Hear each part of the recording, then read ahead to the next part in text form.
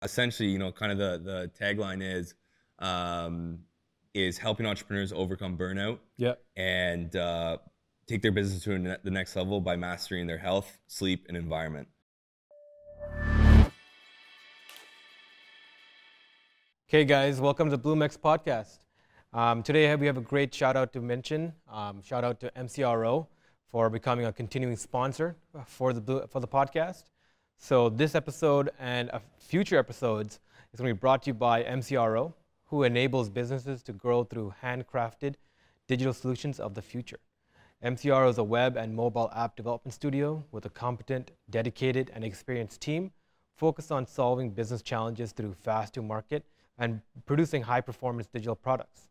If you're looking to turn your destructive ideas into reality or have a reliable strategic tech partner to explore options with for your existing work or for new work, reach out to us and we'll make the introduction for MCRO, and you can have the conversation over a coffee or a Bone Shaker IPA, your choice. Okay, Cam, thank you, man, for coming on. So you came on right away. Like, we put up a post a few days ago saying that somebody dropped out of our on our show. Yeah. Like, we've been booked out for the last 3 months. Solid, Yeah. Right. We started this in May, and it spiraled really quickly, and people got really interested in coming on and sharing their stories. So when a person dropped off, we put up a post saying, hey, anyone want to come on, like, and share their story? And you jumped on it really quickly. Really appreciate you doing that. And after talking to you after that day, like, we had a quick chat. I mean, you have a really cool story to talk about. Thank you. So you're involved with the startup right now, TrueFan. Yep. Right, which is doing phenomenal. You yourself do a lot of fitness stuff on the side, right? And you're a young guy, man. You're 22, doing all this. So let's talk about that, right? A young professional struggle, right? How that looks like, why you're doing the things you're doing, right? So let's start off with TrueFan and how you got there, right? Totally. You shared a really cool story that you knew one of the founders from Vancouver. Yeah. Right. So you're originally from Peterborough here. Correct. From Toronto, from the region. Yeah. And you moved after you finished university, you went to Vancouver. Yeah. So I actually only went to college and went for 2 years as one of those guys that just like never really saw the purpose of it for myself. Okay. Being in business, having that business kind of ambition since young. Perfect. I really went, to be truthful, to please my mom and experience the college experience, right? Go stay at res, hang out. But after that, I just took off to Vancouver. Where'd you go? Like, what program did you do? Did it influence you in any way? When I went to school? Yeah, when you were in school. Yeah, I went in marketing. Like, if I was gonna go, I was gonna go into business. Yeah. Truthfully, I don't know if there's anything that I use from that, but I mean, like, that's formal education with business. Like, we move so quickly. So you went in the into world school of to kind of please family, like same with me. I enjoyed it. Thing, I enjoyed it, right? And I went for 2 years. It was a short period of time in the grand scheme of things, and I got an amazing opportunity. I actually ran a painting business in my first year. Cool. With a company called StudentWorks, which is a great program for any students looking to get involved with business early on. Great systems, and so I wouldn't have had that opportunity if I went. And that definitely like opened the door for a lot of things. Mainly, I did door to door to generate all 6 figures of my revenue through that. And so that led me to building my confidence, building my initial sales skills, which ultimately led me to go out to Vancouver when I got the opportunity to, fly out to Vancouver and sell pest control door to door, which I wouldn't have done if I didn't run the painting business, if I didn't go to college. So I don't see it as like a waste of time at all. I see everything as like, happening for you kind of vibe, right? Yeah.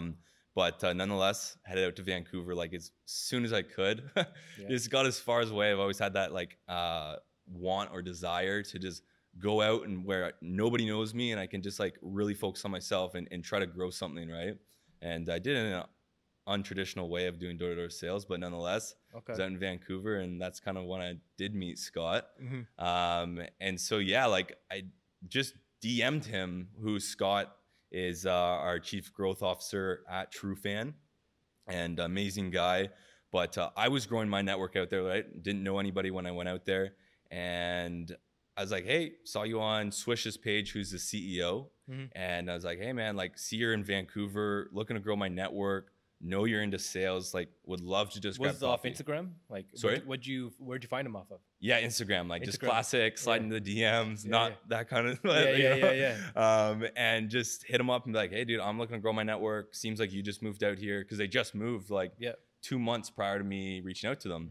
And so he was down. We went and grabbed coffee, just kicked it off. Like we just started vibing really well. And he invited me over to the Hootsuite office, which that's where they were working out of, because Ryan Holmes was one of the advisors. And so from there, I, just chilled there for a bit, did some work because I was doing some marketing at the time, and didn't really think of anything about it really. And next thing you know, like I ended up moving back to Peterborough after, a chain of events. They ended up getting venture capital from Round 13, Bruce Croxon's VC firm. And so they came back to Toronto. Again, not thinking much about it.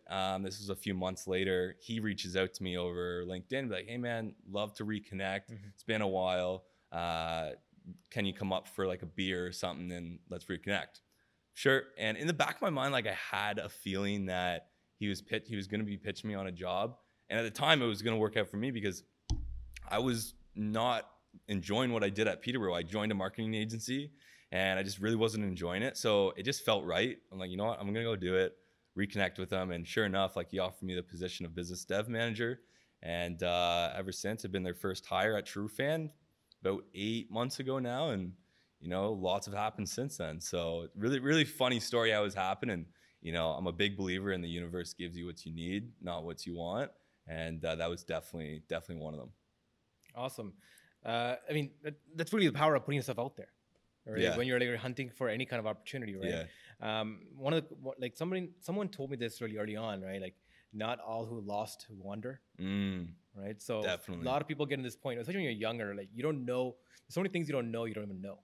100%. Right? And a lot of people can get overwhelmed by that, or like underwhelmed, where they feel like they go to this cloud of like, I don't know what I want to do, or like, just kind of like stay within the same kind of bubble, not really grow. Yeah. So it's really cool that you went somewhere completely where you don't know anybody, right? I had to. I mean, that's a lot of risk. Yeah. Right? Like, how'd you do it? Did you like, I'm just gonna figure it out, or did you plan for it? Like I don't know. I always felt like I was just ready for it. And that dates back to when I was even younger. I had this weird thought that would always pop up in my head, and I just wanted to leave home with nothing. Yeah. And where nobody knows of me, which I kind of did, but obviously I had money and established myself at that point. But when I was like 12, 13, 14, 15, I just wanted to leave and tell nobody and just go like build something and see what I can create, right? Like from just connecting with people, whether I'm working at McDonald's or working at like a bank, like that wasn't really the point. It was the fact that I could go with nothing and figure my way out, from, finding out where to live, to building the relationships with employers, to, building a new social network, but doing it on my own terms, because I felt like I was very constrained in high school of like, I'm surrounded by all these people that I didn't choose to be surrounded by, and I have to be surrounded by these people for the next 3-4 years, right? And so that kind of bothered me, and it really weighed on me as I finished high school, because, being someone who really felt like I was meant for more, right? And in a small town where everybody's very small-minded and they want to party. And don't get me wrong, I have had my fair share of partying, but there was always that thought and voice deep down saying like, you can go and do more, like now. And so I always had that. And so when the time came, it was like, it's just time. Like I'm ready for this. And I never once questioned it. My friends always like, dude, how'd you do it? And even my mom's friends would always like tell her what she would always, voice to me is like, they don't even know how they would do it, like, and being like 40-year-old parents, right? And 40-year-old people. So it's something that I just kind of took for granted almost. But as people started to say like, were you not scared? Like that's a lot of risk. And I was like, oh, I guess that is something cool that I have on my side, right? And I started to appreciate it a lot more. But very, very natural for me to do something like that. That's awesome, because like it's almost like you didn't know that it was a risk. You didn't know what you're doing. You're just kind of going with it. You just figured it out. Yeah. And that's part of what it is, right? When you don't have that burden of that anxiety, right? And like, oh shit, like what am I doing? Totally. You're just like kind of going with it. You just kind of kind of more free flowing. And when you're young, you don't really need much. No, man. Like, right? You can kind of work it out, right? I've had a few experiences like that where I've moved many times just because of my nature of like, I just move. And like, I don't mind moving because like, I just can get up and go. I don't have, to take care of my kids, my dogs, like mortgage payments, car payments, like none of that. Right. So, when I went out to Vancouver, I first lived in this house that I was provided by me from the company I worked with. And then I ended up moving for a month to another apartment, moved all my stuff in there. And then I was like, I don't like this place. I'm moving again. So I moved after a month, lived there for 3 months. And then after that, I moved back to Peterborough. From Peterborough, I lived there for 3 months and then moved to Toronto, lived in one spot in Toronto, which is actually close to here. Lived there for 3 months. And then I was like, my buddy offered to move downtown with me. I'm like, sure, I'm moving again. Nice. So it's just such a freedom feeling, right? And I've always wanted that and be like, no question of like, if you wanted to go do this, right? You're young. And it's like, when I am young, I want to be able to experience that because this is the time where you don't have those commitments. Exactly. So it's been like, why not? Right? What's there to lose? Let's talk about like structuring that, because that's wicked that you can move all that. Like that's like the dream, right? That kind of fluidity. Like I listen to this and I'm like, holy crap. Like, that's kind of the thing. Like I wish that we could do that now. Right? Yeah. So let's talk about how you figured all that out. Right? Like how old were you when you made this move, like transition to like move out? Like when I first went to college, I was 17. And then from there, when I moved to res, and then 18 when I moved into my first place off campus. But then when I went to Vancouver, I just turned 19. So I would have been 19. And then from there, it was over the span of about a year and a half. So about like 19 to 20 or so when I did all that. So let's talk about how you figured that out. Like how you figure out like getting like how do you rent a place out? Yeah. How do you do all these things, right? Like how do you even like learn all that kind of stuff, right? Yeah. Was it like you asked the right people? Researching through your phone? Like what were the mechanics there? Honestly, like I think the renting part is the easier of it, for myself at least. Like it was just more a Kijiji search, stay on top of it. What I think is really interesting, and I see a lot of my friends going through it right now, because again, like this is a period where they're finishing their 4-year degree or whatnot. And now they're like moving out on their own, like their own. And I keep telling all my friends, I'm like, you might be living with somebody right now, but when you actually live on your own, which took me a while to actually do, I was always living with 1 or 2 people. That's when things really get tricky, because it's like you're alone with yourself and you don't have like a social kind of guideline to take you through the day. And that's when it's like, okay, you need to go buy toilet paper. You need to go like actually think about 3 meals and like snacks for yourself each day, and when you're going to cook that, and when you're going to go get groceries, and those small stuff that as a student or as like a young, adult, a lot of us don't think about that coming out of leaving from our parents' home or living with our friends. That was the biggest thing that I had to figure out, because it threw me off balance so much, and having such a high priority of my health, I really needed to figure that out, because I was like, I can't go days on end eating out or not eating. Like I needed to cook 3 days or 3 meals a day and have that ready for myself. So it was finding that balance. Like the biggest thing was finding that timing balance of like, when are you going to go to the grocery store? When you do go, what are you going to buy? And then like, how are you going to cook it? Okay, it tasted horrible. How can you make it not taste like horrible so you actually eat it?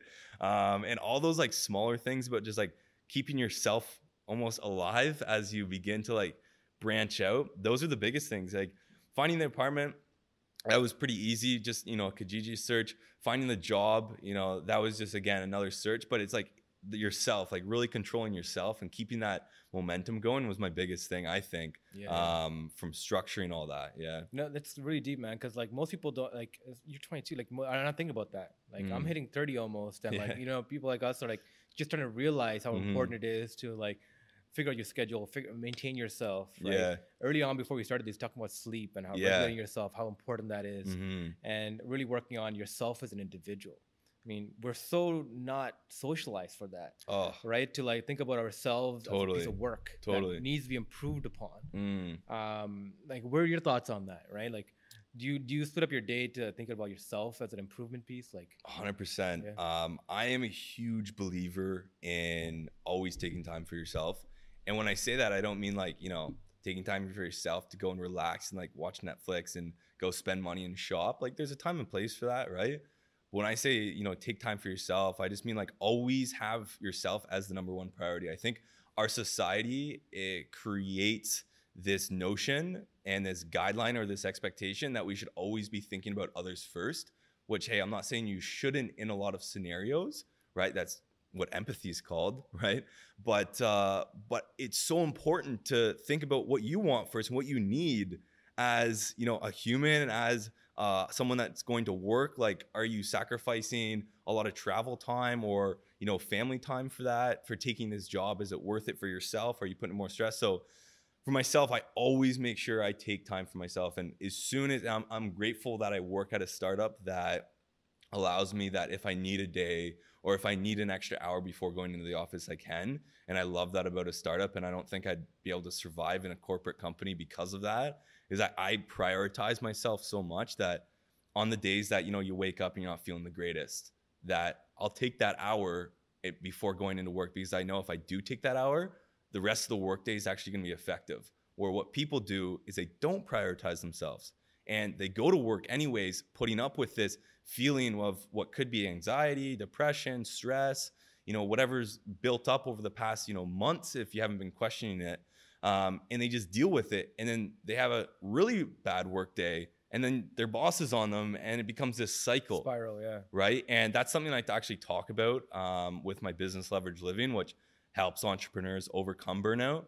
And it's this entrepreneurial burnout cycle. Yeah. And I've identified it sheerly through my own experiences. And really, it comes down to a bunch of different factors, but all of them are very interconnected. So if you don't just stop and take those times for yourself, like Sunday today, great opportunity for myself. Like after this, I'm going to go home, chill out, plan my day, review like my finances, review how my past week went. Like I track all my sleep, track all my eating, track my meditation. Like I go back and review all that to ensure like, how was the week for me? What caused me to not meditate? What caused me to sleep poorly? How was I feeling when I ate these meals, right? And so that was a big thing for me, is taking that time for myself. And when I don't, it's very noticeable. And so coming back to this entrepreneurial cycle that I've kind of figured out and identified, it really comes down to sleep. It comes down to being active every day. It comes down to mindfulness and meditation and being grateful and not getting so caught up in those small, minute tasks and problems, like people cutting you off in traffic, or, you know, you miss the subway, those small things. And then it comes down to work performance and moving throughout the day. So there's so many different things that it comes into play, that if you aren't taking those breaks, this burnout continuously happens. And you think you'll get out of it, but your actions haven't changed. It's just you've recovered a little bit, but your actions aren't changing. So how can you expect to get out of the cycle? So huge believer in prioritizing yourself over almost everything, like everything. Yeah. I really like how you're talking about burnout, like as like emotional debt. It's like it accumulates over time, and if it's not dealt with, it just spirals and it builds upon itself. It just builds there, right? So let's talk about burnout, what that looks like. Like, how do you identify that? I think the first thing is it comes in many different forms. You know, it can come in emotional, it can come as physical, it can come from your career. Maybe your career's, you know, going down the hill, right? Like who knows, there could be a recession right now. That could look at like burnout. So it comes in many different ways, but there's a lot of different areas of your life. Like I just mentioned, the four main ones is, you know, your stress management, your mindfulness, your nutrition, your training, and your sleep. Like those are the four main areas that I can look at somebody and be like, there's something probably going on here, and I can identify if you're having burnout, right? You're sleeping. Like, are you sleeping less than 8 hours a day, right? You can go, and I'm not saying you can't sleep less than 8 hours a day. Many people do it, right? But it's like, how long can you sustain that, right? We're playing the long-term game here as entrepreneurs. So it's like you can build a business with just your mind, and this is what I always say. You can build a business with just your mind. Don't worry about your sleep. Don't worry about, you know, your body. Don't worry about what you eat. But long term, when you want to build a legacy, you need to take in all of those into consideration, right? So if you're sleeping less than 8 hours a day, that's only going to allow you to work at that kind of pace for so long before you burn out, either get sick, because when you're not sleeping 8 hours a day, you're not letting your immune system repair properly, as well as if you're not doing it, then a lot of the time you're going to be missing out on those key kind of hormone imbalances that get thrown out of imbalance by staying up late and being in front of the computer late at night, right? The big thing I'm sure you've heard of is like those blue light blocking glasses, and how there's this blue light. What is this blue light that we're all talking about, right? That's a huge thing that a lot of research is coming up as well right now. That's not allowing us to sleep. So even when we do sleep 6 hours, are those 6 hours even effective 6 hours? Yeah. Right. And that's why I have this ring. It's called an Oura ring, and it tracks everything. The one thing I was stunned about is I would be in bed for 8, but I would actually only sleep 6.5 or 7. So it's like, okay, so maybe you're in bed for 8, but how long are you actually sleeping for, and what's the quality of that? So sleep is a huge one, right? I think that is one of the biggest pillars of the whole thing, because it's something everybody has to do, no matter what, right? Nutrition is the next one, I think. I think nutrition is actually one of the biggest underlying causes to all diseases today.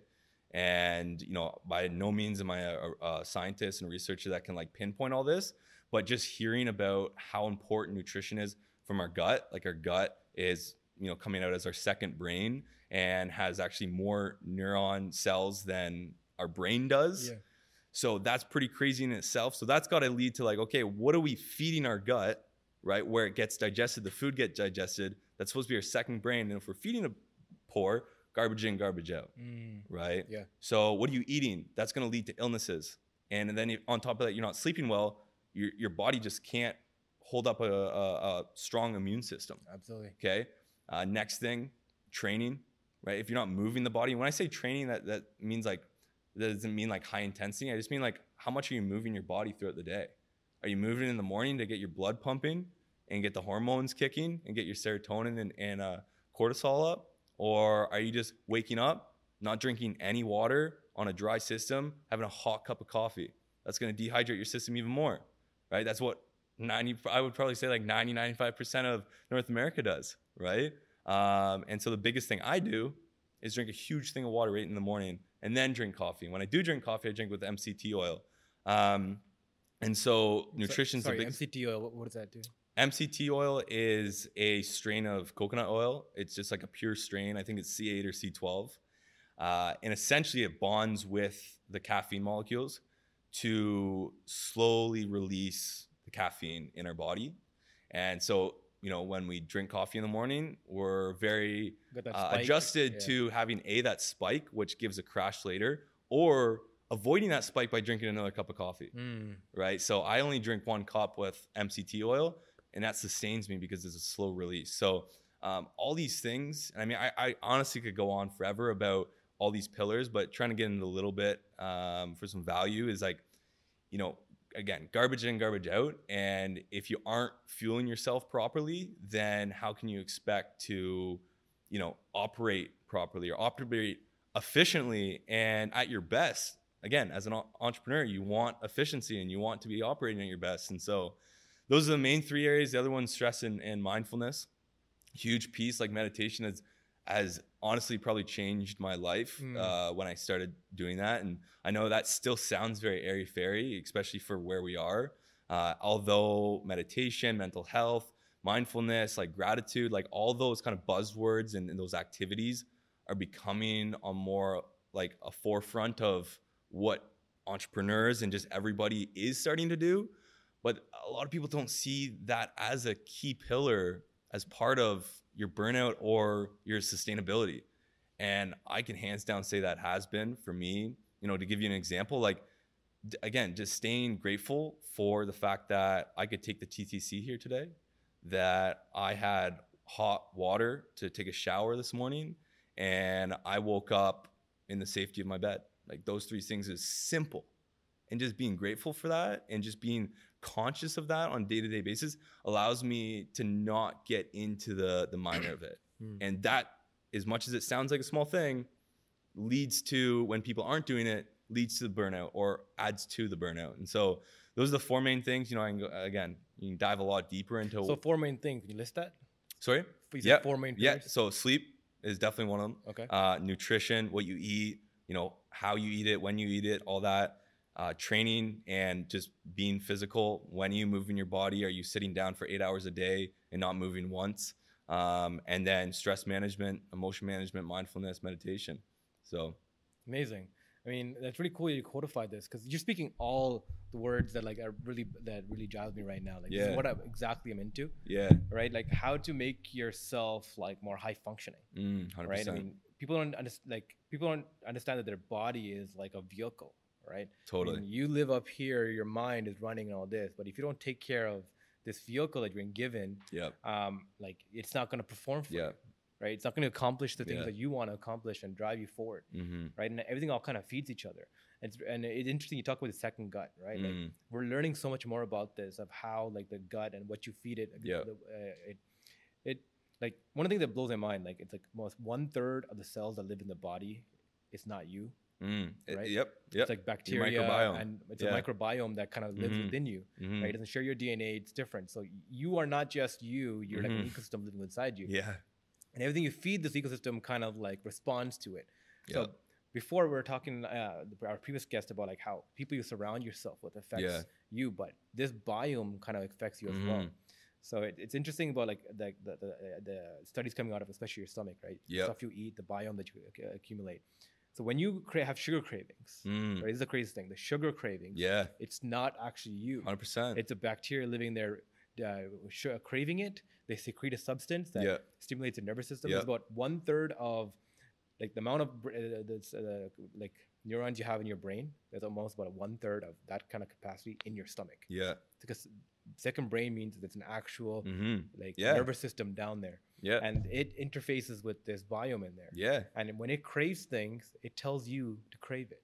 So that 100%. Craving that, you know, you had Tim Hortons donut and these kind of things that are almost commercialized and pushed to you, it's actually meant for that biome. Totally. Right. And it kind of blows my mind to think about that. 100%. And by just changing your diet, you can change that biome so you no longer crave that sugar. Because it might benefit that biome, but not you as a person. Right. And like, I think Joe Rogan talks a lot about this. Like, he really got my mind into this, where he's like, he moved in from a sugar and carbohydrate based diet, which everyone's all accustomed to. Right. Which is like, tastes good, easy to make, all that, to more fat based. Right. Or where actually saturated fats, and fats being actually good for you. 100%. And that changed his biome. So the body went from burning sugar to burning fats. So the fats will come in but get burned off. And the body's used to burning it off. And it does no longer crave sugar. Right. And it's changed his biochemistry and made him more effective. Right. And it's interesting that, you know, there's so much little thought that people really put about this. Right. And it's insane. So my next question is like, knowing, like, so before we even get into that, right? Like, one of the coolest things about this is the parallels between Hinduism. Like me, I was raised, like, I was born into Hinduism, but I was raised as an atheist. So I never got to experience it. I had a lot of friends who were Hindu, so I got exposure to them. And one of the craziest things about this, right? Like, the idea of like diet. So we know now, like veganism, like vegetarianism, the main benefits of going to a vegetarian or plant-based diet especially is not just a plant-based diet, but the change in diet. Right? Going on the keto diet, the paleo diet, the Mediterranean diet, it's not the diet you choose. It's about changing your diet that changes, reflects your body chemistry. And people have an upspike of like positivity based off of that. And they miscorrelate that and go down that diet, which can over long term negatively affect them. Right? 100%. And Hinduism preaches that.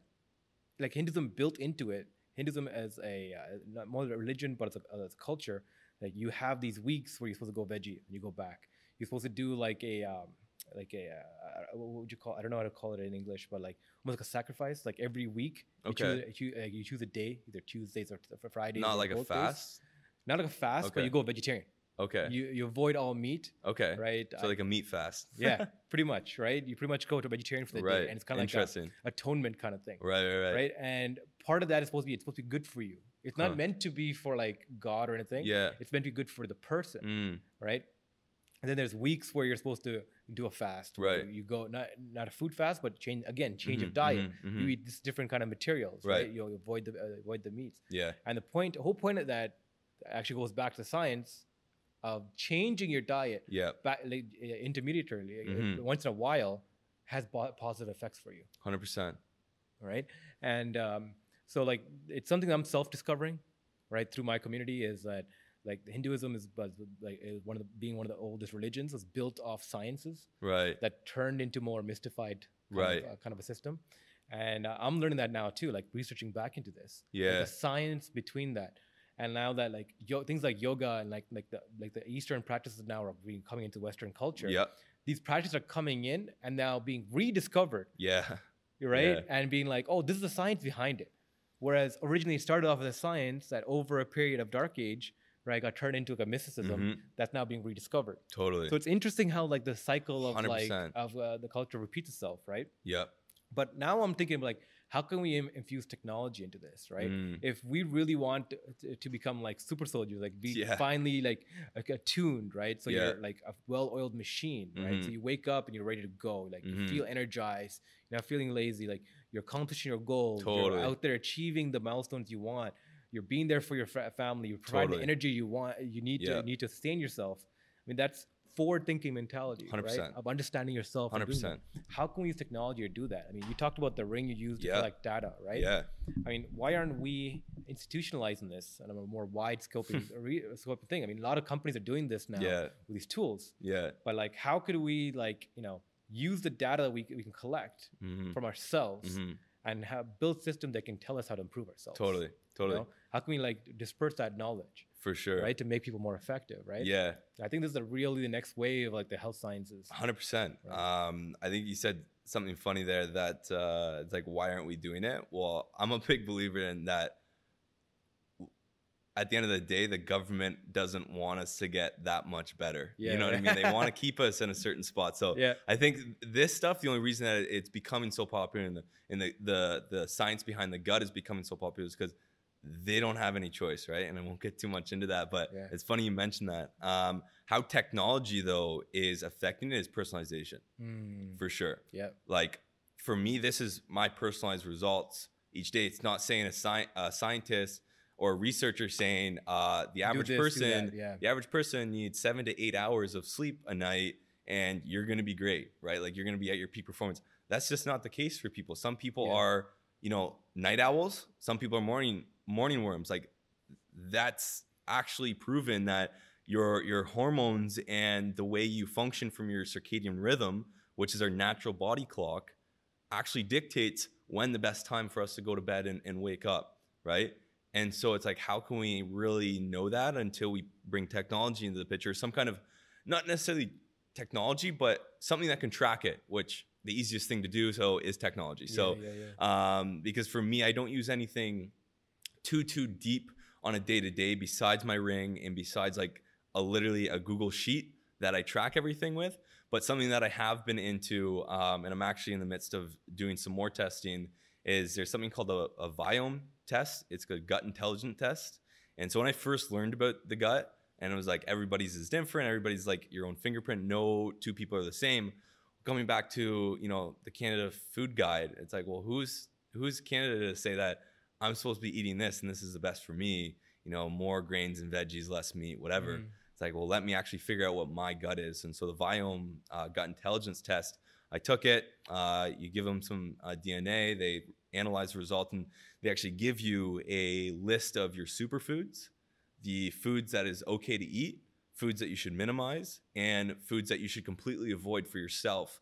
That is only just going to, upset your body and not do well. And then obviously on the top end of the thing, foods that are actually going to enhance you and really allow you to thrive and move as a well-oiled machine. Other things, it told you kind of what supplements you should be taking and how's your current kind of setup of your microbiome, like, is it bad or good? And, quite honestly, I've been eating for what I like to think well for a while now, pretty whole foods. Like, I'll eat out sometimes, I'm not going to deny that, but the foods I do eat are pretty healthy, organic, but also, the high fats, low sugar, more complex carbs over simple carbs. But the results actually came back like pretty bad for my actual gut where it currently was, because what I was eating doesn't necessarily say like it's good for myself. And so it comes down to personalization, and technology is driving that. And I'm taking another one that's called DNA Fit. that looks into my physical performance and all the vitamins and minerals, and what am I like good at in terms of the levels, and what am I deficient in, and what minerals is a hard time for my body to absorb. Again, coming back to personalization and technology. So I think there's a few things that you can be doing, and there's a ton more. Like obviously the Oura Ring's basic with sleep tracking, and it only covers sleep tracking and heart rate. Then, you know, you have your Apple Watch that does, you know, steps. Your phone does steps. There's other tech that looks at like instant heart rate monitoring, that when you're in the gym, you can actually like get to the level that you need to be training at to actually create a good workout and move your body enough to put it into a metabolic state. There's like a magic number of like the heart rate. Yeah, right? there's this range, there's a top and bottom range that once you hit this first one, you can sustain it for so long. And then once you hit the second one, you only can sustain it for like 10 to 30 minutes. And you want to stay in between that range when you're working out. If you're looking to put yourself in a more of a metabolic state that's really burning, that state is really hard to achieve if you're just like, you know, working out here and then taking a rest, and because you don't really know your live heart rate, so you can't really guess that. So that's why that's good. But I love the fact how much technology is coming into the health field, which I think for a lot of people seems foreign, because this is like cold hard robot and like we're soft human. But at the end of the day, like it's gonna make us a better human to let us live longer. And before, we're becoming a more proactive society, where like before, medical science is all reactive. You break your leg, you go to the hospital. You get ill, you go get the doctor to give you a subscription for antibiotics. Well, antibiotics is like one of the worst things we could actually be doing for our gut right now. So it's like, why don't we just keep our gut healthy so we don't get sick, right? And we're showing ourselves how to do that by like treating the gut well. How do we treat the gut well? Tracking sleep, you know, getting up and moving every day and keeping the immune system strong, so we become more proactive rather than reactive. Absolutely. And that's done with technology. So have you ever looked into the history of the current of healthcare right now, like how it came to be? Like No. Yeah, so I looked into this recently, like a few years ago, actually. Right? I got super into it. So I graduated from like a neuroscience psychology background. Okay, cool. Right, got heavy into understanding how trauma and anxiety affects people, PTSD. Right. That's what I wanted to study. Right, and that's how like I got like the actual biochemical components, understanding how the body works. Okay. At a base level, and then that kind of built my knowledge. Right. One thing that interests me is like, how did this industry kind of form of health, right? And it's super interesting because like before the pharmaceutical industry came around and codified medicine into like, oh, you have this, perfect, take this pill. You have this, do this, right? Before that, it was holistic medicine, right? So before like the 1920s, 1930s, like the pharmaceutical industry was really built as a marriage between like Wall Street and oil money, right? They decided they had all this capital. They're like, what can we do? And they built this the industry, right, codify health. Yeah, that doesn't surprise me, right? And part of that is they built the university infrastructures, academic infrastructure. They paid universities, they built the academic institutions that can provide all this research to back up the actual the facts that can codify into medicine that can be sold. Right, so transactable medicine. Yeah. Before that, medicine was holistic, right? And people were again doing personalized treatment. People would come and sit down, talk to you, talk about your sleep, talk about your habits, talk about who you're with, what's your, you know, and it was almost this industry came up and mysticized that, right? Turned this like, oh, this is all like, you know, totally pseudoscience, right? Totally. That's a term they put it under, right? But the fact is, before the pharmaceutical industry, when it first came up, for the first like 50 years, when it was trying to develop, it was only 50% effective. It was exactly the same rate of effect as holistic medicine. Wow. Okay. Which was, you know, making yourself better, or by giving more natural remedies. Yes. And taking advantage of the placebo effect. Yes. Right. A lot of the placebo effect was being used. Right. The self-healing capabilities 100%. of the mind. And it was only 50% effective until this money started pouring into it and this industry got built up. And now we're seeing a reversal of that because knowledge is way more open, right? Yeah. People can now go up and research and understand things, right? Yep. And we're no longer hidden behind this paywall of academic research and then newspapers and being told by these institutions, this is what's good for you. This is what the average is. This is what you should be keeping up to this average. And going back to personalization, but I think the next stage is mass personalization. Totally. Yep. How can you enable this kind of thinking, like your kind of level of knowledge? How can you give that to people? And now the technology is being available. Now that voices in every household now, right? We have these tracking tools you wear that can track capture all this data. Now is how to connect the two together, right? So technology enables better health for us, totally, right? And gives us the best tools and access based off our personalized news, right? I mean, I'm a big huge fan of this. Like next 5 to 10 years, the data collection of our cells, of our biochemistry is going to get to the point where, we're going to know our blood glucose levels in real time. Yeah. You can have that's crazy. a sensor inside your body that's telling you what your biochemistry of your blood is. Yes. Right. How much oxygen is being held in average by your bloodstream. Right. Real internalized data. For sure. How can we apply that? Right. So there was a research done recently in China. Right. They took all their top doctors. One of the biggest problems in medicine is that doctors has an insane rate of being wrong.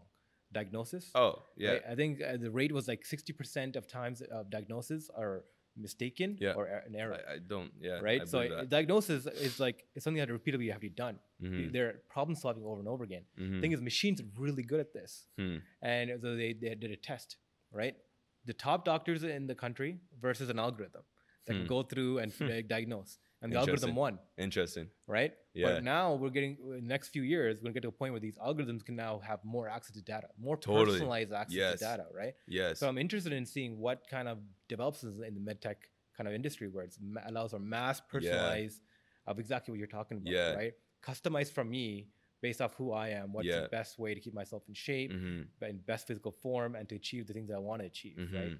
And this goes back to the ethos of how can we get technology to be enabling the pieces to help us, to enable the individual, rather than being used to control us. Imagine this technology being used now in the reverse. Right. For the bigger companies feel understand the health of the people, and now they can have access to figure as a diagnostic tool for them to sell things. Right. Right. Totally. It being a symptom generator to sell different things too. Yeah. More systematic way. That's how technology is being developed right now, because all the money is coming from these huge institutions, right? Yep. So I think we're really at a crisis point between whether technology is going to be used to kind of enslave us and divide the gap even bigger with people who have and have-nots, right? Or it can be an enable piece and it kind of enables everybody to become more empowered. For sure. And we blossom as a society because totally. right? Become better. Yeah. So one of the things I'm really interested in is you're kind of thinking, how can we get that out to the people, right? How can we codify this so that it can be mass personalized and get to I think it really starts with collecting data for yourself. For sure. People getting access to it. You can, getting a ring, getting a smartwatch, collecting data for yourself. Right. And then providing tools that can do this. Right. Yeah. Well, I think the biggest thing with that is the first notion of collecting data is bad. Going back last year with Cambridge Analytica, that's just put such a negative connotation on data. And for me, being in marketing and being in business, I see being able to collect data as a great thing. Right? All Facebook is really trying to do, maybe with the political stuff, there is some muddy waters per se. But when it comes to advertising, when it comes to marketing, when it comes to health, the only reason we're collecting data is to drive more personalized offers, drive more personalized solutions for us, instead of getting, spammed with all these ads that aren't relevant to us right now, or all these diagnoses that aren't actually what's causing us. And so I think that the data, it first needs to get lifted from that negative connotation of big companies collecting data is a bad thing, or companies in general. I have no problem giving my sleep data, my eating data, my stress management and mental health data to companies that are trying to go and build more personalized solutions. I think that's the first thing. Because I hear it all the time. How can you control for that? Right? Let's say you find a company that you trust, you support, and they get bought up by a larger company, and all that data now becomes part of that stream, right? I mean, that's one of the biggest risks right now. Right? I think we're in the potential of a gold rush. Right. When it comes to data. Data's become the new gold. It's actually worth more. It's priceless. It's priceless. But it's being bottlenecked by distrust, because these private institutions have historical abuse cases against it. People are less likely to give up their data, right? There was like a famous case that came up in Boston where this new company came out, had a smart material meant for women, that when they had their periods, it would actually give them real-time diagnosis of, based off their blood flow and all that, like of their fertility. Wow. What's actually happening in their bodies. It's amazing tech. Yeah. No one would wanted to do it though, because of the behavior response. Like, it's such valuable data, I don't trust giving it out, or I don't want that collected, right? So it's a kind of a training aspect comes into play. No, totally. I get that. I think, like, going back to the conversation I had earlier before with the previous guest, like the idea of institution building, right? Creating new types of institutions, like, will provide new types of trust, right? So I got really obsessed lately with this kind of idea of it's called a decentralized autonomous organizations. Okay. Right. These are different types, like of kind of like a corporation. So sounds rather like a than blockchain tech, kind of like a blockchain kind of promoted this. Yeah. Right. But it's kind of an idea that's been floating around for a while. It's like, how do you make an organization like really free, right? Like really autonomous, like the biggest problem with the organization, like corporations, is they're very hierarchical, right? Right. People at top disproportionately gain more than the people at the bottom. But how can you create institutions that can benefit people and scale, right? In mass. So how can you make institutions where everyone's kind of a shareholder, right? And the machines run it, right? And it benefits everybody, right? So a system like this, right, where we all connect to provide our data, our personalized data, where all the watches, smart information that collects all this data gets codified, put in the system, right? The more information, more we feed the system, the more valuable it becomes. But we all own it, but it's all run by machines, and we understand how the algorithm functions. So we trust it, right? And because it's all open, everyone owns it, we're willing to provide for it. Yes. And because we give it all this value, it provides back to us. Yeah. Right. It's a new type of way of institution building. Totally. Right. So these dApps, they call, right, are applications that are built to be decentralized and autonomous and run on themselves. Very interesting. People are trying to figure out how to build this. Yeah. And it's something I've been following for a lot, because if we can get this kind of going, right, it can be a new way of connecting and building things together. That doesn't disproportionately promote one person versus the other. Yeah. Right. Yeah. Everyone gets what they get out of it, what they 100%. Put into it. Yeah. I think that is going to be leaking into every way of life, right? Like I just mentioned, the blockchain. Yeah. Like I'm a big believer that at some point that's going to take over, centralized currency and fiat. It's just bound to happen. Like the way we are moving is a way that like we are going to put our trust into systems. Into systems essentially, right? So I'm a huge believer in that, and like I have my money in like crypto, because it's like at some point it's gonna happen. Maybe it might not be for another 10 years, but it will happen. Like the actual concept of it, maybe the technology isn't there right now, but the concept, what you're just talking about, is the thing that really matters when we're talking about this, and whether it's gonna work or not. And it's like, we're done with being held captive by 2-3 large corporations, a government, and doing what they say, right? The faceless entities, right? Yeah. Like kind of interact. And I think the whole promise of crypto, I think, interesting enough, I think it's a backup plan. I think it's a great backup plan. Okay, it was built on distrust of the current financial system. Yeah. Which is built by the few and the haves, right? So it's just like the crypto network is kind of the backup. And every time the financial crisis happens on like the mainstream financial markets, the crypto markets kind of pop up, right? So it's interesting to see like what's going to happen if it's going to take like a financial collapse to actually make a crypto economy boom. Yeah, I think so. Or if it's just going to equalize amongst each other. Yeah. Right. When one goes down, the other one pumps up. Kind of fill in a route, right? Because one of the interesting things about technology is that when you invent something, when you put it out somewhere, it doesn't disappear. No. Right. Like you can go right on Amazon, I think, right now, or eBay, and find like a farm contract, like a compactor, or like a plow that was invented in 1820s, right? Built exactly like how it was built in 1820s. That's true. Same parts and all that kind of stuff, right? Like you can, like all these legacy things that are built, like technologies afterwards, are still there, available.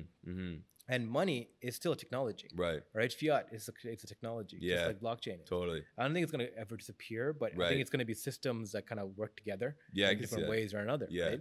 Yeah. Yeah. I also think like depending on where you live, I think will dictate how much crypto or the blockchain will be, evident in that economy or that, society, right? Because at the end of the day, like if one government just isn't gaining the trust, or the corporate, like perfect example down in Venezuela, like they are implementing it, and they will continue to implement a crypto because the fiat is pretty much non-existent. Yeah, they need right? a different solution. Right. So places like that, I definitely think that, it will bloom more. But yeah, I guess I can see where you're coming from, where the sense it might not ever disappear per se. Yeah.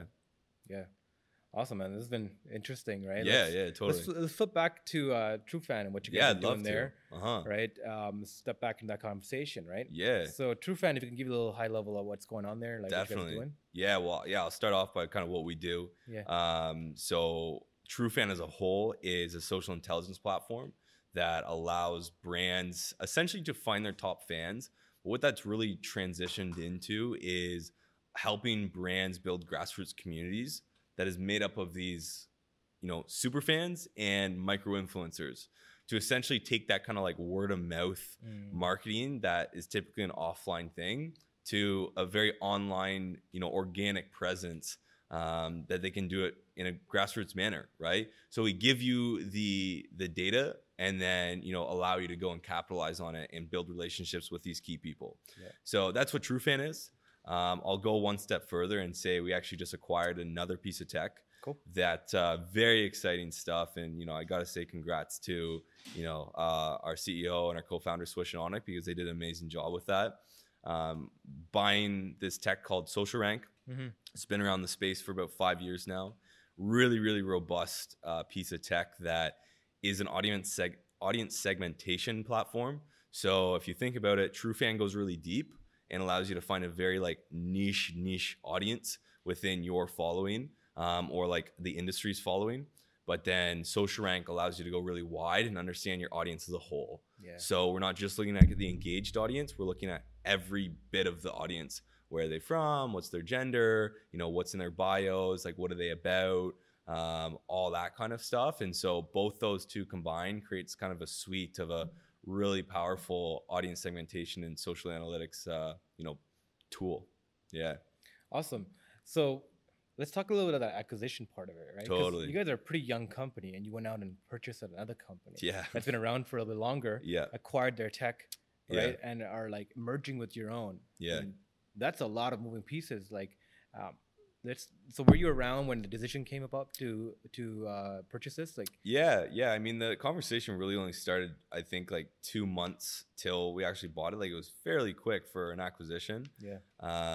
And mind you, a little background, like Swish and Onik had ties with the owners of SocialRank. They knew each other. Yeah. Yeah, like they knew each other and they kept in touch. Actually, like Swish had saw Alex, who was the CEO of SocialRank, as kind of that mentor role model in the social analytics space. So it was pretty cool to kind of see it come full circle. And I know it's very special for Swish. But the acquisition itself, I was definitely around for that. And I wasn't, heavily involved in the conversations by any means. Being a hire, I'm an employee, not the founding team, but very much a startup. Like, we talk pretty openly. So, a lot of interesting things went on, right? Like, buying a piece of tech when we're a startup. And so it's like that whole notion is like, you're a startup. What do you mean you just bought a piece of tech, right? Or bought a company, because we did buy their book of business as well. So that was very interesting. Definitely some of the challenges with that. I know for Onik and Swish, like a lot of legal side, like, how do they're a US company, we're a Canadian company. How do you bring it into the US or bring it into Canada? And all the taxes and, sending the money and finalizing the paperwork. I know that's been a challenge.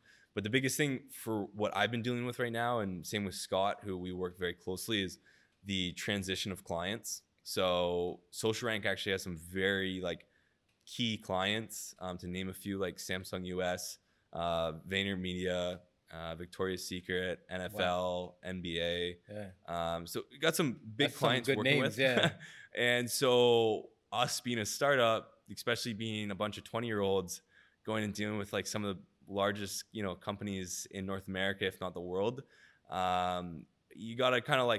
tiptoe around and ensure that you're just doing your due diligence when bringing that over. Because like a big part of us buying that was buying their book of business. So we want to ensure that there's no churn. We want to ensure that we're giving the right service and the best possible service to them. Gotcha. And so it's understanding like what's been going on prior, what's been the prior kind of like journal of, you know, the last transactions with the company and Social Rank, and how can we ensure that's a smooth transaction from billing to, you know, customer success to the platform itself. And so there's been some challenges in there, good challenges, because it's, you know, being on the phone with some of these companies has been really, really exciting.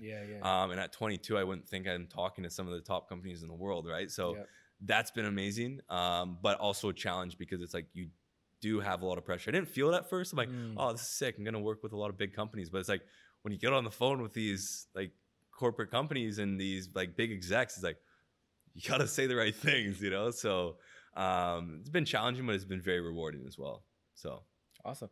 Like, I mean, that's the growth you get out of a startup, right? Yeah. I mean, you get to experience all these things that it would probably take like a normal career, like years and like multiple like different employees, to employers to like learn from. 100%. I mean, TrueFan is a relatively run by a young team as well, right? Like, no one's over 27 or 28. Yeah. Right. So what, like, how do you guys navigate the knowledge gap, right?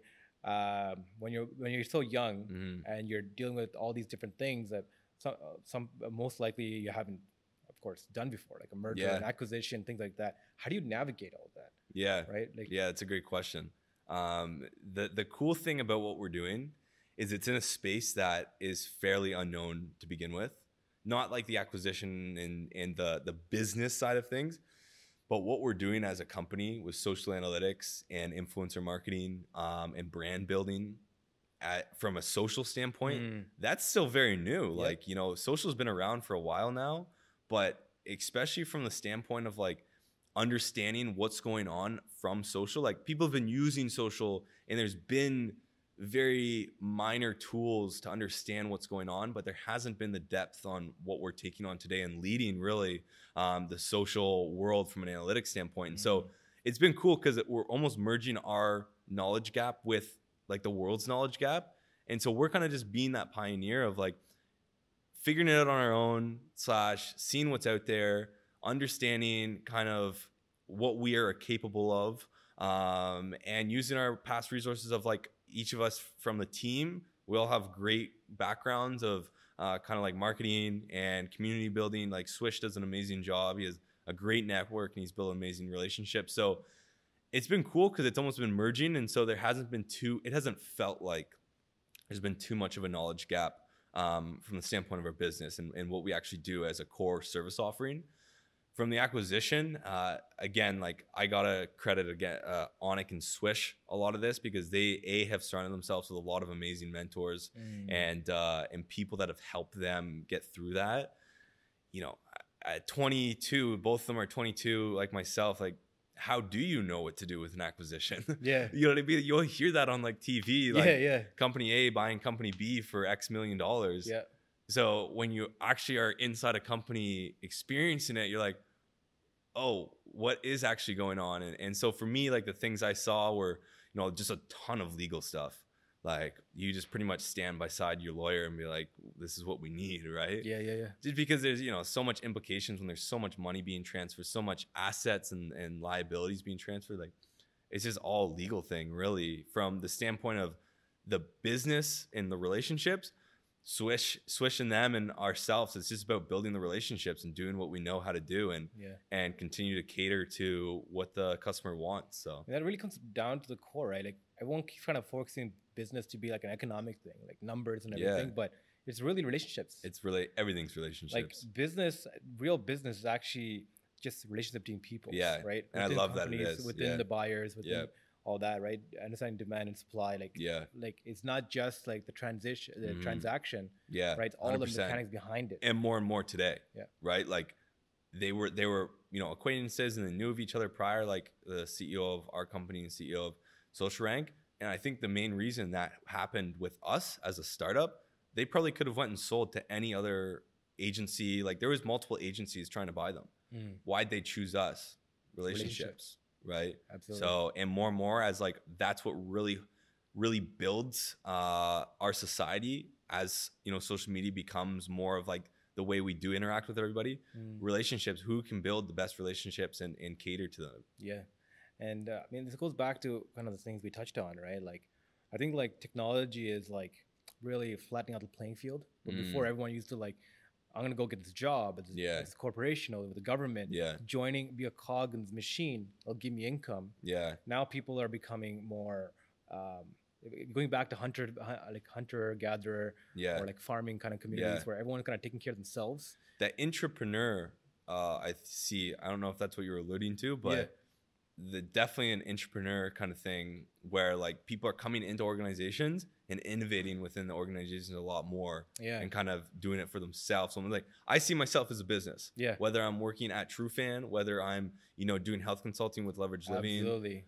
I just see myself as a business, and I think with your own brand, with your own growth curve. Yes. Yeah. And I think everybody else within our team does, and I think that's why we've been able to, you know, do what we have. So it's like all these like businesses basically businesses come together to create an entity, right, to house themselves, and be a mechanism for them to function through.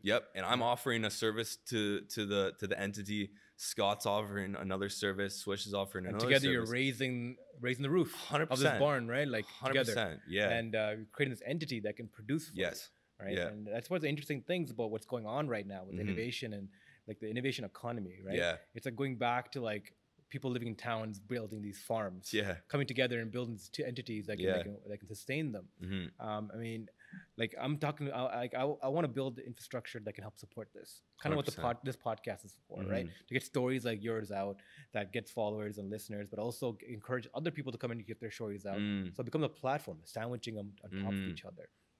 And I mean, stories like yours is inspiring because like going out there and facing the kind of things you faced and being able to learn from it and showcasing that learning curve, right? The way you're talking, communicating, and thinking about life is so far ahead of most people your age that you can see that risk taking is not just the taking the leap. Yeah, you know where it ends, where it takes you, right? Whether you make that leap or not, like whether you end up where you want to go or not, right? It's an act of going somewhere, for sure, right? So sometimes it's about taking that step and that leap forward and learning 100%. From that kind of process. So I'm really excited about is seeing like where you go from here, right? Especially with you as a business, right? TrueFan, what you do is doing there, and really with like the health movement, right? So you on the side are a coach for entrepreneurs. Let's wrap up with that, right?